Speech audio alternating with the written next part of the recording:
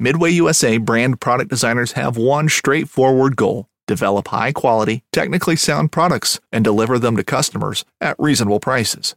If you are immersed in the shooting sports industry and pay close attention to every single detail, you know our products are built right and stand up to everyday use. Who has shooting mats and range bag systems to hunting clothing and just about everything for the outdoors? Log on and shop 24/7 with super fast shipping. MidwayUSA.com. Whether you're just looking to stay warm during a hunt or need maximum concealment, the clothing you wear can make or break a hunt. At MidwayUSA.com, we understand hunting clothing has come a long way with more meticulously crafted camo patterns, advanced scent control technologies, and weatherproof options to withstand the elements. Hunters have to wait until their favorite season, but shouldn't wait on gear, which is why Midway USA offers super fast shipping. When you're ready for your next system, log on to MidwayUSA.com. Welcome to DSC's Campfires with Larry Weissug, the unique blend of hunting, conservation, and the outdoor lifestyle, delivered in an entertaining, informative fashion that only a veteran outdoorsman can do. DSC Campfires is brought to you by DSC, Conservation, Education, and Hunter Advocacy. Hornady, accurate, deadly, dependable. Trijicon, brilliant aiming solutions.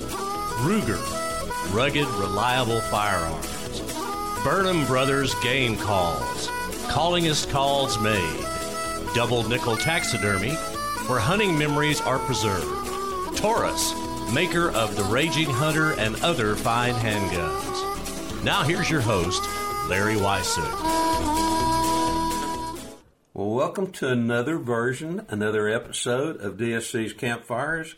And guess what? I am in North Texas this afternoon, having the absolute pleasure of spending time with Brandon Houston up close to a little town called Breckenridge. I spent years ago time in this area doing work as a wildlife biologist when I was stationed out of the Abilene, Texas office. And so this old country up and through here to me has always been extremely interesting. I've been gone from it for a while, but with Brandon does some consulting work, some wildlife biologist work, and I want to talk to him a little bit about kind of what's going on in this part of the world now. Brandon, appreciate you being around the campfire with me today. Larry, it's an honor. I appreciate you having me. This part of the country is pretty special. It's for many years it was almost desolate. They were in bad need of rain, and when I got the opportunity to take control of this place. To say it was a blank canvas was definitely what it was. What I didn't know was the curveball I was going to get thrown. That's kind of Mother Nature's way I think of doing things. Absolutely. The amount of deer that were on this property versus the amount of habitat that was provided for them I'm surprised we had starved deer. I mean, these deer were just thick in here, and it was. I knew it was going to be an uphill battle. What I didn't know was what I was saying earlier was I would spend an entire year out here just observing, just seeing the changes and what the habitat could hold and what the deer were doing, trying to get a little bit of a grip on the carrying capacity and the density of what was here. And then shortly after that first season, I had said, you know what, I'm going to get on my feet and I'm going to get on a side-by-side and I'm going to spend 3 days and I'm just going to slowly move through this entire property and figure out what's going on. And that never got to happen. We got 30 days of straight rain. This entire place flooded. I don't think I was able to step foot back on this property until I think I want to say it was over 90 days before it was dried enough. But what would happen in those 90 days is a ranch that was nothing but red dirt and mesquites and prickly pears and cactus would turn into, I never saw a shred of red dirt as you can see out here now. The ground thermal is absolutely incredible. And it threw a major curveball at me. And I had to try to adapt to that and figure out what now is growing, what now are they consuming. It almost was Mother Nature's way of taking care of my carrying capacity for me. I really expected to come in here and go, okay, from what I observed year one, we're going to have to put this place on MLD. We're going to have to, really get rid of some take the numbers down. Yeah, because it was bad. And that changed overnight. It was the most interesting. I've never seen that happen in my life. In the time that I have been working with ranches and helping people and consulting, I've never seen that drastic of a topography change ever. It was absolutely incredible. And so it made my work a little easier, but it also made it tougher at certain times because the deer, they adapted to it as well and completely changed the way they do everything. And so it's been fun. We had new lines of genetics that were just naturally brought in. You know, as you saw, this is 100% low fence, and it's 100% native. And we now have some beautiful deer, as you've probably seen. Oh my gosh, you do kind of describe this country. We're kind of due west of Dallas Fort Worth, kind of north of Abilene. I guess it's kind of rolling plains when you get right down to it, but not really. But here too, you've got uplands, and then you've got an influence of a river that comes, so you get a big river bottom. And the one thing that I noticed when I first came onto the property was the size of the mesquite trees. The mesquite trees here, most places they call them bull mesquites, because there's some of those that look like they're anywhere from 2 to almost 6 feet in diameter, kind of thing. In circumference, take that back. Oddly, we don't have a lot of young mesquites. I do try to stay on top of that. Right. I do try to stay on the advancements of prickly pear and the advancement of cactus, but there are some mesquites here that I wouldn't even begin to tell you how old they are. I mean, you've looked up here around the house and seen that there's 2 behind the house. I would think they've got to be at least 200 or 300 years old. I would think it would have to be, just looking at how they're in the diameter and the circumference of the trunks, and some of them have got, I'm looking at one right across the way, it looks like there's basically 4 or 5 trunks growing from one mutual base, or appears to be that way, and each one of them is probably 18 inches to 2 feet in diameter, and you go, good gosh, it takes a long time to grow those kind of trees. It does, and this habitat here in this topography, I've told everybody, I said it's you can go 200, 250 yards on this property and feel like you're in West Texas, and then drive and feel like you're in a complete river bottom piece of property. Right. You know, when we have a branch of the Brazos, which is the King River that wraps around a vast majority of this ranch, and as you've seen down there, it completely can change. You know, there's one spot I showed you that you see the habitat, and then when the road bends with the river, it completely changes that fast. It changes totally. It's the most incredible thing. If looking at habitat and you see beauty is what you like, to me it's the most beautiful thing in the world. Mesquites obviously are legumes, and so they're nitrogen fixers, among other things. Do you think a lot of what's happened is because of the fact that you had the mesquites? These big mesquites obviously must fix a lot of nitrogen in the soil. Then you finally get the moisture.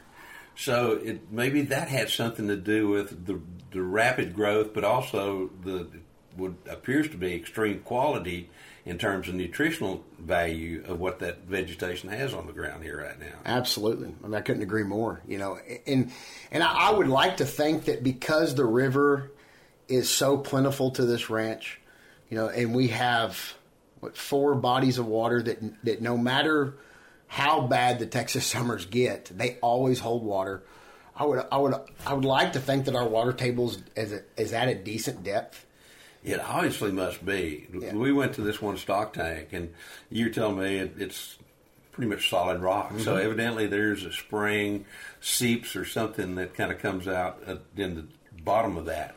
And right about where that stock tank is, the Kings River, as the crow flies from that, which would be due west. Don't worry about it. I have my phone's ringing in the background, so we'll just pretend it's not happening. As the crow flies due west, that river kicks directly in towards the ranch right there. It can't be more than 100 yards on the other side of that, that dam. And so I think our water table's always been there, but I think there was not enough moisture in the ground to entice and get full germination of the seeds that were on the ground to grow like we have. Let's go back to February.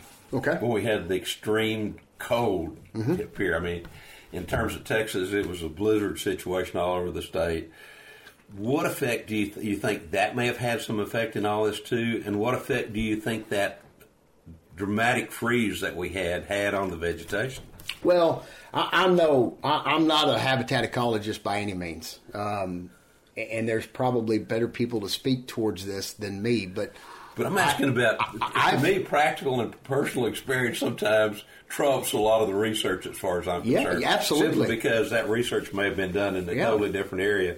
And so you can't accept it as saying, well, this is standard everywhere. So this is a unique situation out here. To me, as I stated to you earlier, it almost was like Mother Nature's way of doing a controlled burn, but the opposite effect. Right.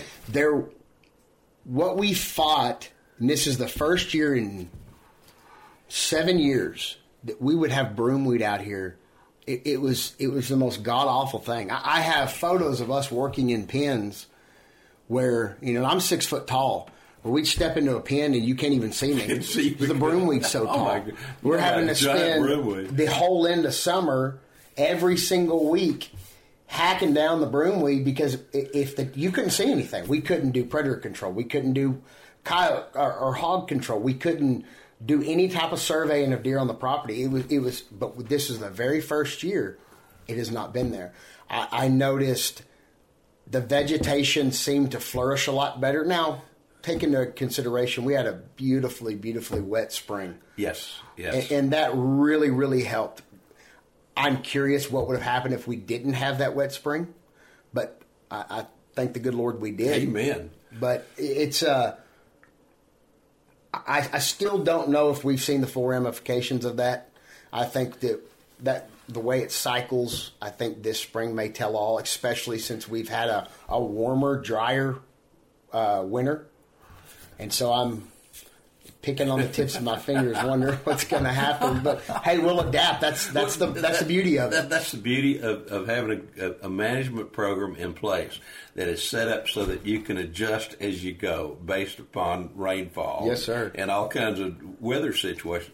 To me, one of the things that happened with the extreme freeze that we had, particularly in these areas such as what we're in here, North Texas and South Texas as well too. In South Texas, there's tremendous brush variation in terms of species, but you mentioned like a controlled burn. Yes. Essentially what happened, the freeze killed all the vegetation above the ground, didn't kill the roots. Right. And now so much of that vegetation is growing from a huge rootstock, and you get all this ground vegetation coming up, and generally that's going to be a whole lot more nutritious than what was 6 feet off the ground kind of thing in the past. Yes, sir. So I think that has been a very positive effect to what's happened because of what we had with the freeze.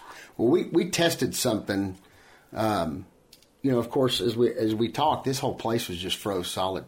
Oh, I'm sure it was. Just like every place in Texas was in February. Ice field, yes. So I had come up with that idea that, would that act as kind of like a controlled burn? Right. And would the use of controlled burns benefit what I felt had happened to the habitat in February? And so we took 200 acres up here up the county road on a ranch that I consult for, and we burned 75 acres of it. And if you drive up there today, the only thing that was different from what this place yielded this spring and what that place has done is it just eliminated a little bit of the invasive species. That's the only difference that I could see really took place. Really? The inspiration of forbs and browse to grow, it was no better there than it was here, and even with a burn. Even with the burn. And so I was kind of excited about that in ways and encouraged about that in ways, and it was really neat to see that. I documented with photos and videos of every inch of everything I could, and it was really neat when it was all said and done for us to sit down and look at it and go, this is not something that's ever been able to be had. When was the last time Texas had something like this, 30 years ago? At least. I remember, but not to the extent or the length of time that we did. I mean, I remember some really cold spells where it stayed below, right at zero for like 2 or 3 days. Yeah.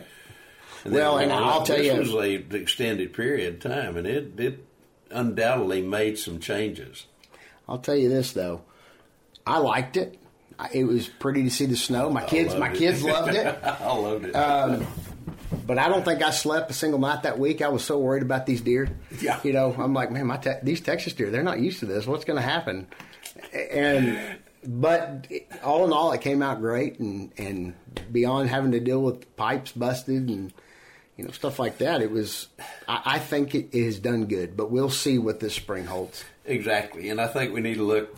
Most time, people we look at 1 or 2 years. I think, as you mentioned, I think this is a long-term thing that we got to look at. What's going to look like 5 to 7 years from now? Yes, sir. What effect is that going to have? The rainfall is so important here in Texas. Mm-hmm. We're blessed occasionally with rain. Yes, sir. But a lot of time we're into a drought situation, and we've always tried to manage, at least with the cattle operation, things like that, and particularly even with wildlife, to manage for those least years as opposed to the best years kind of thing. The property that I've seen here, we've driven around a little bit, and this area of Texas has always intrigued me. I spent time up here as a wildlife biologist years ago, and it will grow some really good deer.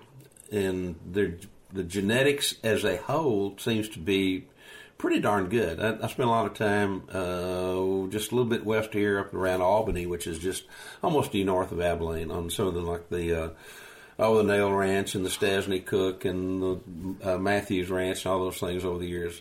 And it's always intrigued me for so many different reasons, from a historical aspect, because this was big Comanche country at one time, and there were some really bad people here. Yes, sir, there was. And there were probably bad people on both those who were coming in as settlers and those, who tried to keep them out of here. And then, too, throughout much of this area years ago, you had buffalo roaming all over this area. Fort Griffin is not that terribly far away, and one year I think they shipped 52,000 buffalo hides out of Fort Griffin. Wow. So it tells you kind of what this area was at one time and how it's changed. This is an older ranch, and I mean the fact to say that there's some buildings here that were obviously go back to the late 1800s. And to me, that adds to the flavor of this particular property. And I know you're very much interested in the historical aspects of different things, particularly at that time frame as well. Yeah, that's probably the second thing I love about this business is I love history, and it's incredible the things you find when you start walking property. Like you said, this ranch was originally. This particular one was originally 30,000 acres. It was all picked up. It was settled by the original family in the 1800s. Right. The house we're sitting in today, the stone on this house and the house next to us in the shed over there was all constructed with stone that was mined off of this property. It since was divided by the original guy, and right. A lot of it was added on to during the Prohibition. He was able to pick up parcels of land around and continue to grow this ranch. But yes, you're right. There are buildings there. I mean, I showed you one yesterday that I cannot, and nobody I know can explain what it is, it's for. Even you could not explain I can't wrap my brain around it. No. And there's some ideas, but when we got in there and we realized that they were building a abnormally high pen. Yes. Around this thing, it just debunks everything that you thought it might be. And it's nowhere, it's on a piece of property that there's no reason for it to be there. Right. But that's what I love. I love that. And the fact that one time, we don't know, we have not been able to find out, I'm sure we can if we really look a little bit deeper, as there's a railroad that came through here at one Yes, time. sir. Yes, sir. And there's still some old railroad crossings there on the river and through a couple different sloughs that tell me this thing was probably, they were probably using mules and a scoop that they pulled behind the mules to scoop up dirt to build this, is what it looks like. Absolutely. And so even from that perspective, you'd love to go back to say, or at that time and say, okay, what did the habitat look like? Was it just like this as it is right now? Were there great changes? Were there not as much mesquite as there is now? And in all likelihood, there probably wasn't quite as much mesquite many years ago. And that was probably brought about through overgrazing with cattle and horses and things like that to some extent back in the late 1800s kind of thing, from about 1860. But to me, often I'll get into a situation and I'll look at someone and says, oh my gosh, your mind wanders back to what you perceive it might have been like at that time. Well, what's funny is I've walked by it probably 5 million times, but it wasn't until you noticed it and brought it to my attention, which was that berm that's out there, that dam that they built the old railroad on. And I thought I had an idea in my head of when that railroad would have been through there, but you pointed out the mesquite that had grown on top of that. God, there's some mesquites on the very top of that thing, which means they'd already pulled the rails, they'd already pulled the railroad ties, and most likely. And it was not a small mesquite; it was a big one. That mesquite had to have been 75, 80 years old. So you take back 50 years. So we're looking at, the 1940s, maybe. Maybe that's the last time it was used, and was it established back in the early 1900s, even the late 1800s? Because this was a pretty economically important area right in through here. Yes, sir. Yes, sir. Particularly in terms of bringing cattle, and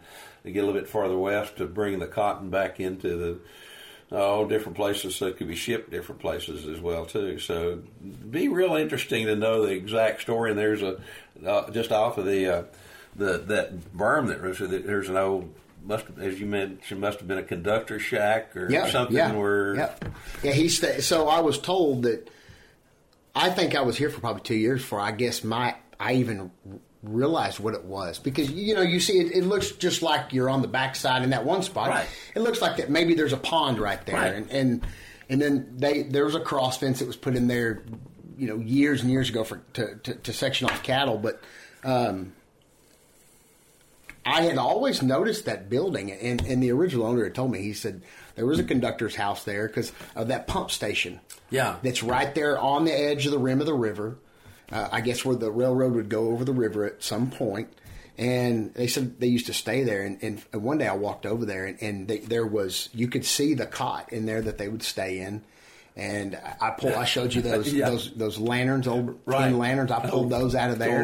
There's no telling how old they are, And it's just neat. If you love history, it piques your curiosity, gets your brain running and thinking. And that's again, it goes back to there's so many ranches out there that have so much history. Well, I want to go back to this other thing just a second. The fact that it's right by the river tells me, and there was a pump there. It tells me they were probably using steam engines. So it may go back to the, maybe somewhere in the late, say, 1880s or 1890s maybe, or even a little bit earlier, because up until that time, up until the 1860s and 1870s, there were still Indian raids all over this area. Oh, yeah.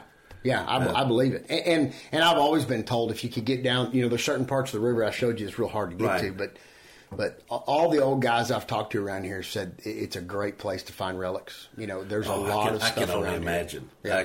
I can truly only imagine. He said at one point there was a huge, huge surge of people who wanted to come use metal detectors in this part of the country.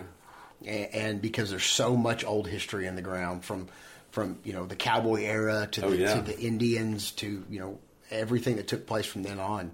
And like even these old barns that are over here that they, again, used all that stone from the river bottoms, brought up here and constructed stall barns. There's no telling what's around there. And we'll get big rains and something almost every time we'll find something. We'll be out driving something, whether it's a horseshoe. We've found some old cartridges from ammunition that's not even made anymore. Probably some of the old Henry rifles, yes, sir. Going back to when they first started using centerfire rifle kind of thing, or maybe some of the early ones were rimfire. Yeah, I found a spur one time. That was probably the thing that really just made every hair on my body stand up. It had been rusted and patinaed real bad, but it was a spur. You could tell it had been hand forged and handmade, and it was just neat. And I've got it at the house, actually sitting on the fireplace, man. It was a decorative piece. Appropriate place. But I didn't clean it. I left it just like that, wiped a little dirt off of it and set it up there. The wife didn't like that, but it's kind of grown on her a little bit. I bet it has. It was just really neat. It was really cool to find that. I stumbled on it, wasn't looking for anything at the time. So this place is special. It's great. And, back to the deer thing. Yeah, where do you anticipate taking this in the future? It's always going to be a low fence, obviously. Yeah, I'll never high fence, and I feel that what we have, we take off so many deer here a year that we never even see. You know, and I keep my thumb on this particular ranch pretty hard. You know, Right. One, it's pretty close to home, and so, you know, my kids all killed their first deer out on this ranch, and my wife shot her first deer on this ranch. Oh, fabulous. And if I have a youth hunter or somebody who wants to get into hunting, out of all the property we have access to, this is where I'm going to bring them. Right. But every year we have good big deer that are come in that we have no clue who they are, where they came from, and I love that. I absolutely, positively love that. Little bit of mystery of not knowing for sure what's going to show up when. Yeah. I do too.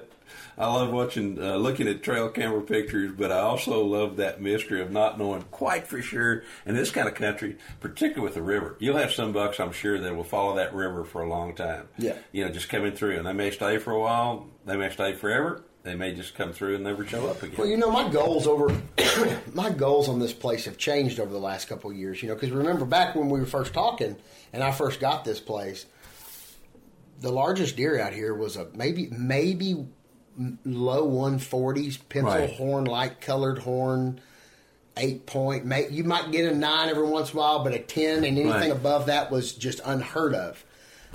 We talked about the Stevens County salt quarry over there. Every couple of years, a big one will be brought out of there. Right. But Stevens County has never really held that big of deer. But you look now what we've done, and now we're regularly killing 160s. And I shot a 170. I shot a 168 last year.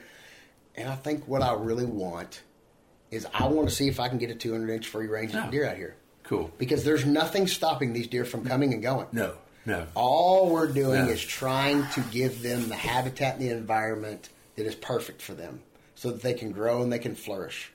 And yes, I do have my hand in the management of any adjoining ranch around here, which helps because I know that if I walk a 163.5-year-old, he's not going to get shot. That's important. That does help. Really important. Yes, it does help. I want to grow a 200-inch deer out here because it's never been done. To my knowledge, there's plenty of high fence ranches down the road, and there's some very good accredited high fence ranches around here.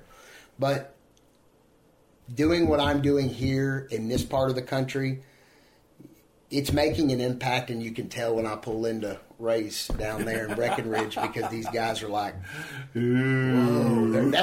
Well, actually, what they'll tell me is, "Oh, you must have come in from Throckmorton." Oh, really? That's what they'll tell me every time. I said, "No, sir, I didn't. I'm not in Throckmorton." Because, you know, Throckmorton, Shackelford County, we were talking about that last time, they have really good genetics.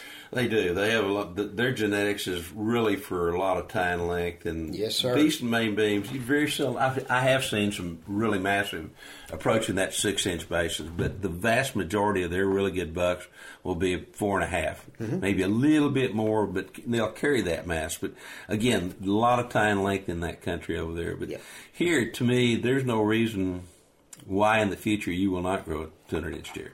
You know, for years, everybody said I was crazy. And really over the last 2 years with what we've taken off, I really believe I'm not crazy anymore. No. Because it's drastically progressing year over year.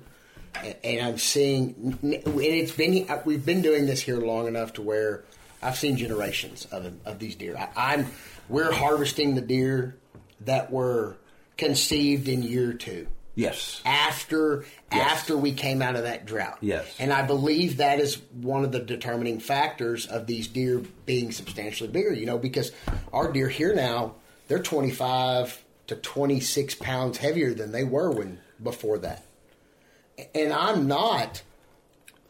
don't have 2,000 pound capacity feeders out there that are just. No. I've focused on the habitat. Right. And I'm a firm believer in supplemental feed is bridging that gap, and it's there for them and available to them. But if I can modify the habitat and advance that, that's what I'm always going to do, because that's what they like. Well, that to me is more deer. Yes, sir. more deer-ish, more real-world deer kind of thing. I love the fact that you're not trying to do any kind of introductions here. We got to bring in a bunch of this kind of bucks or that bred does or whatever. To me, I love to see what somebody can do from the habitat that they have with the animals they have to develop what they can the very best. And based on what we're seeing and what I have seen just a little while I'm here, again, I see no reason why you shouldn't be producing a 200-inch deer and maybe even more of them. Two, you have some areas that you kind of really, you don't even hunt. No. Like we were talking yesterday, I stay out of them. There is places on this property, and as long as I've been here, people look at me like, "You're crazy, what?" That these boots have never touched that ground. No. But I believe that because that is where they're at. That is their area. And this area is so large, and there's so few people that I believe that there's a lot of deer here that have never seen a human. No, I'm convinced that some of the stuff that we went into, and I mean, there's great expanses till there any other human habitation or human influence on the thing. They might just see somebody on the river or something, but it's not. They don't know to fear them. Right. They don't know to be scared of it. And I work real hard on that, and I try to get a lot of the ranches that we work with to be that. Yeah. I like low impact. Yes. There are times when you need to bring in the dozers. There's times when you need to bring in the cedar shredders and all that. But if you don't have to do it, I don't do it. Now, and I am a firm believer in thinning. I am a firm believer in shallow disking and shredding to advance weeds and forbs. I'm a firm believer in that, but we're not out there shooting all the time. No. I don't care if we're running a hog contest and it's all on weight and the biggest hog in the world runs off in that area. Well, guess what? We're not entering that contest and winning with that one. That's where because I don't care what time of year it is. We're not going in there. I love those kind of things. I like to keep it natural. We talked a little bit about you're producing more bucks, and your buck-doe ratio is getting narrow as you go forward. And I know you've become very much involved with Texas or THRP Outdoors. It used to be Texas Raised Hunting Products, now it's TRHP Outdoors. You do some things here to try to keep those deer that you have here pretty much on the property using their products. What are you doing? After all these years, I had my mind blown this season. This has been I love it.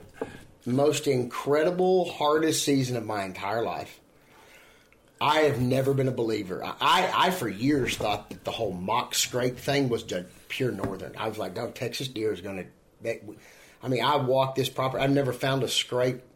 I've never found what I believe to truly be a definitive scrape ever in my life on this place or any other place. Interesting, yeah. And so I had done some studies back in school with urine-based, urines from bucks and from does and pheromone amounts in it and attractabilities in it. And anyways, when I got connected with TRHP and with specifically with Stephanie, and we started talking about how the products work, and then you use it as well, and you do it. I thought, you know what, I'll give it a shot. What was about to happen within about 48 hours was going to blow my mind. So Stephanie, it's what I think you need to do is I want you to take this pre-orbital, and I want you to, what a scrape would look like. You know what a scrape tree would be, low-hanging, licking branch. And I want you to cover those limbs in that pre-orbital. And then I want you to take you a stick. Of course, after you utilize Scent Guardian to spray yourself down. Right. Take a stick and make that mock scrape. And take that product and put it, the tarsal passion, put that in there, and then put your camera on it. I said, okay. I went back 48 hours, and there was no limb. The limbs that were hanging were completely gone. The little bitty barely mock scrape that I had made without truly disturbing the ground was completely disturbed. There was no denying that a whitetail had done that. And I pulled that card and my mind was blown. In 48 hours, I had got 15 different bucks.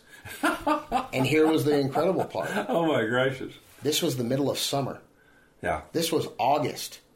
I had 15 bucks in 48 hours, and 6 of those bucks I have never seen ever on this property. Those 6 bucks never left this property. We have seen them. They have become regular deer. A lot of the deer that were utilizing it as well, that I've always considered to be travelers. That rut hits, and they're on a doe, they're moving. Right. They didn't this year.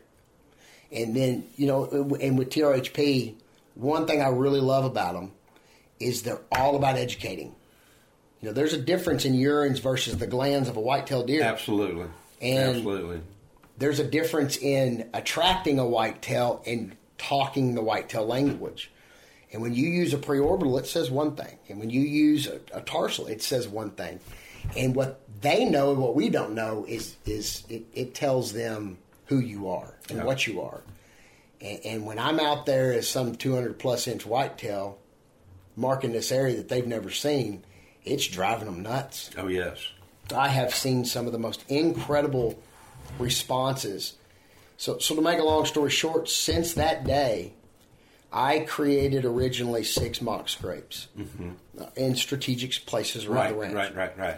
And once season starts, I usually don't do a lot of boots on the ground in certain areas. But so just from the observation of walking up around feed stations and in hunting areas, I have been able to identify 32 scrapes in the hunting areas that we hunt that were not part of the mock scrapes that I made. Right. And that have never in history been there. I showed you 2 of them yesterday. Yeah. Those 2 were created within, less than 5 yards of the path we walk in on? Probably 6 feet, 7 feet. And the mock scrape that I made is 75 yards behind it. Yeah. But that was the response that I got. Yeah. And I'll tell you, whether I'm with the company or not, I will always buy that product. It's actually, it's become a part of how I'm going to start utilizing it on all ranches to hold free-range, low-fence whitetails. It works. It does work, and I've had the opportunity to play with so many different things, and I've had, at the best in previous things I've played with, occasional success. With the TRHP outdoor products, I'm not going to say it's a guaranteed thing, because I hate people that say it's a guaranteed thing, but you start using them and you start seeing results. Yes, sir. And that's totally different from anything else. To me, scents play 2 real important roles, and previously with the urine-based scents that people had is more a psychological thing for the hunter. Yes, sir. Because if the hunter uses a product and he thinks something's going to happen, he's going to pay attention. And if he's paying attention, regardless of the wind could be blowing from his back from his back forward through his face, and he's got a scent set up down there, and a duck comes from behind him, walks in that direction, most hunters are going to swear he's going to that scent. Well, he probably didn't know that scent was there. But to me, again, it was a psychological thing, and the biological perspective of it was that, it works some of the time.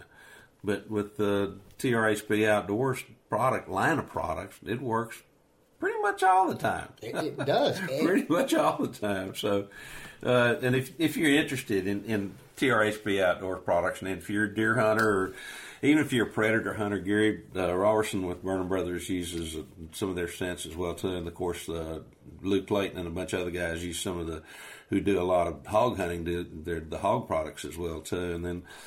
Much as I love the glandular scents that we have for whitetail deer, my favorite out of the whole bunch is still the non-scent that we have, the scent Guardian that just about does away with every odd smelling thing I've ever encountered, including skunks and a lot of different other things. So, But you can learn more about that if you go to trhpoutdoors.com, and you can leave a comment there. You can order product, or you can also ask a question there. And between guys like Brandon, who's been using it for a while, and some of the other people involved with the product and the companies now, we can probably come up with an answer for you if you have any kind of questions at all.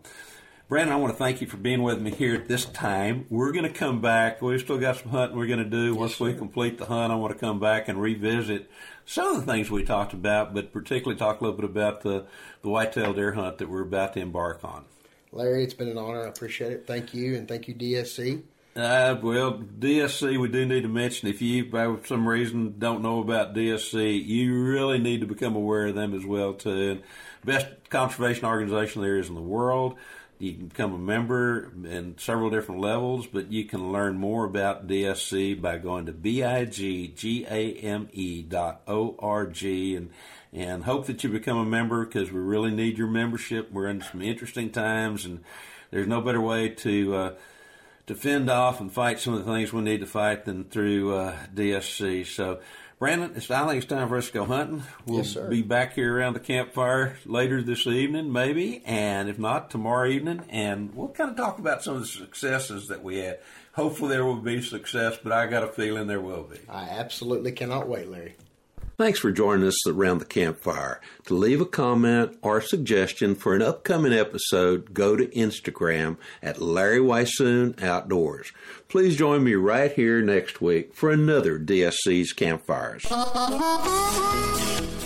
DSC Campfires with Larry Weishuhn has also been brought to you by the Texas Wildlife Association, working for tomorrow's wildlife today. TRHP Outdoors, Kenetrek Boots for the trails less traveled, Boyd, the finest in hunting gear, Pyramid Air for all things air gun, and Ripcord, rescue travel protection.